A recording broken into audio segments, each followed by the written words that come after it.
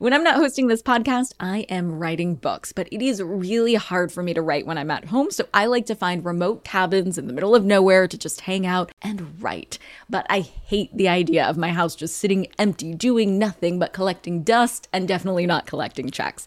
And that's why I'm an Airbnb host. It's one of my all-time favorite side hustles. Other popular side hustles are awesome too, don't get me wrong, but they often involve big startup costs. By hosting your space, you're monetizing what you already have access to. It doesn't get easier than that. And if you're new to the side hustle game and you're anxious about getting started, don't worry, because you're not in this alone. Airbnb makes it super easy to host. I mean, if I could do it, you could do it. And your home might be worth a lot more than you think. Find out how much at airbnb.com/host.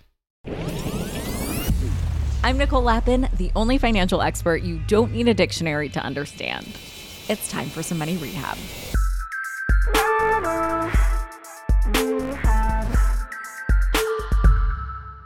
Lately, it seems like ads for CDs are everywhere. And I mean certificates of deposit here, not compact discs for you 80s babies out there.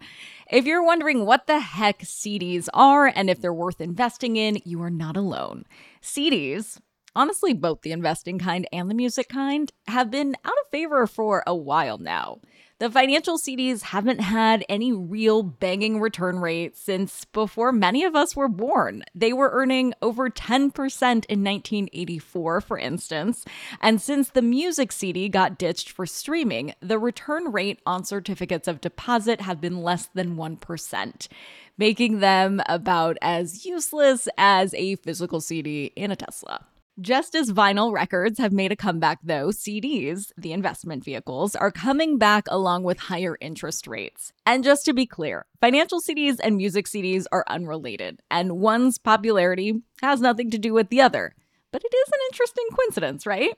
Anyway, because this is Money Rehab, I'll of course be focusing on the financial CDs. They come in two forms, bank CDs and brokered CDs. Let's talk about bank CDs first. Much like a treasury bond, a CD is a way you lend an institution money. In this case, you're lending the bank money.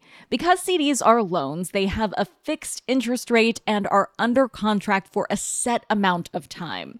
With interest rates being so low for the last decade, banks have been able to borrow money easily from other sources, and they haven't needed to incentivize CDs. Now that interest rates are up, it is more expensive and more difficult for banks to borrow money, and suddenly it benefits them to offer CDs to their customers. Hence all of those ads you might be seeing saying things like exceptional CD rates for exceptional customers. Doo-doo. CDs come in 3 months, 6 months, 1 year, 3 year, and 5 year amounts. And since your money will be locked up for that amount of time, the bank has to give you a reason for missing out on other investment opportunities.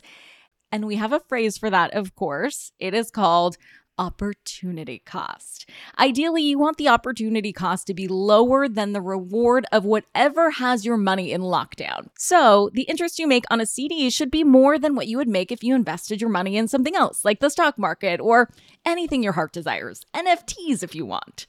Because while you need to consider time and rate of return, you also need to remember that you can't withdraw your money early without being hit with some penalties. Usually this penalty is paying the equivalent of the simple interest on the initial deposit for a period of time ranging from 90 days to 18 months. And again, that's simple interest, so the interest on just the principal, not the compounding interest, which is the interest including the interest the principal has already earned. A CD pays you compounding interest, so the longer you own it, the more your money grows, and thus the more you make in interest. The penalty is just the simple interest or the interest on the initial investment. So if you put $10,000 in a 5-year CD and the interest rate was 3%, in 5 years, you would earn $1,592.74 by the time the CD had matured. But if you cashed out early and paid 18 months of interest, you would lose about $450. If you want to benefit from a CD without the withdrawal penalty, you can look into brokered CDs. These are CDs, you guessed it, sold by a broker. Here, you're borrowing a single CD that was sold to the brokerage as part of a larger set. This means it may come with a higher rate of return, and if you need to cash out early, you can sell to the new owner without incurring the closing fee that comes with a bank CD. Now, the downside of brokered CDs is that they're traded through a third party. A bank CD is bonded and insured, so it's almost impossible to lose your money. With a brokered CD, you're buying and selling a security through a third party. While it should be just as safe if you use a reliable broker, it is possible to be scammed by a sus broker, and brokered CDs don't necessarily roll over. Bank CDs can be set up to auto-renew at the end of their investment period, which can be used to create a CD ladder investment strategy. Let me explain. So let's say you want to do this with part of your emergency fund. You split part of your emergency fund into 12 parts. Then every month for a year, you buy a 1-year CD. By the time all of your money is invested, your initial CD will be matured. If you need that money, there it is. If you don't, you can reinvest it. You can also choose to keep the interest or allow the interest to be reinvested as well. You can set this strategy up in all kinds of ways with different timelines depending on your goals. It allows you to benefit from the higher interest rates of CDs versus savings accounts without having to lock up your money.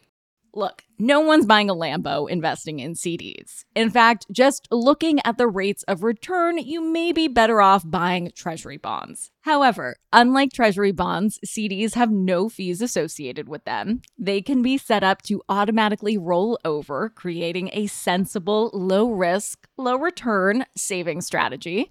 This is a way to set a little money aside and earn a little money back while you're doing it. For today's tip, you can take straight to the bank. Another low-risk investment strategy is buying investment-grade secured corporate bonds. Just like federal bonds and CDs lend money to the government or banks, you can buy bonds to lend money to large corporations. These are a little higher risk since there's a chance the company could go bankrupt, but they also have a slightly higher return in exchange. You can buy individual bonds or invest in an ETF that does the research for you. Money Rehab is a production of Money News Network. I'm your host, Nicole Lappin. Money Rehab's executive producer is Morgan Lavoie. Our researcher is Emily Holmes. Do you need some money rehab? And let's be honest, we all do. So email us your money questions, moneyrehab@moneynewsnetwork.com, to potentially have your questions answered on the show or even have a one-on-one intervention with me. And follow us on Instagram @moneynews and TikTok @moneynewsnetwork for exclusive video content. And lastly, thank you.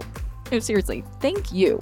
Thank you for listening and for investing in yourself, which is the most important investment you can make.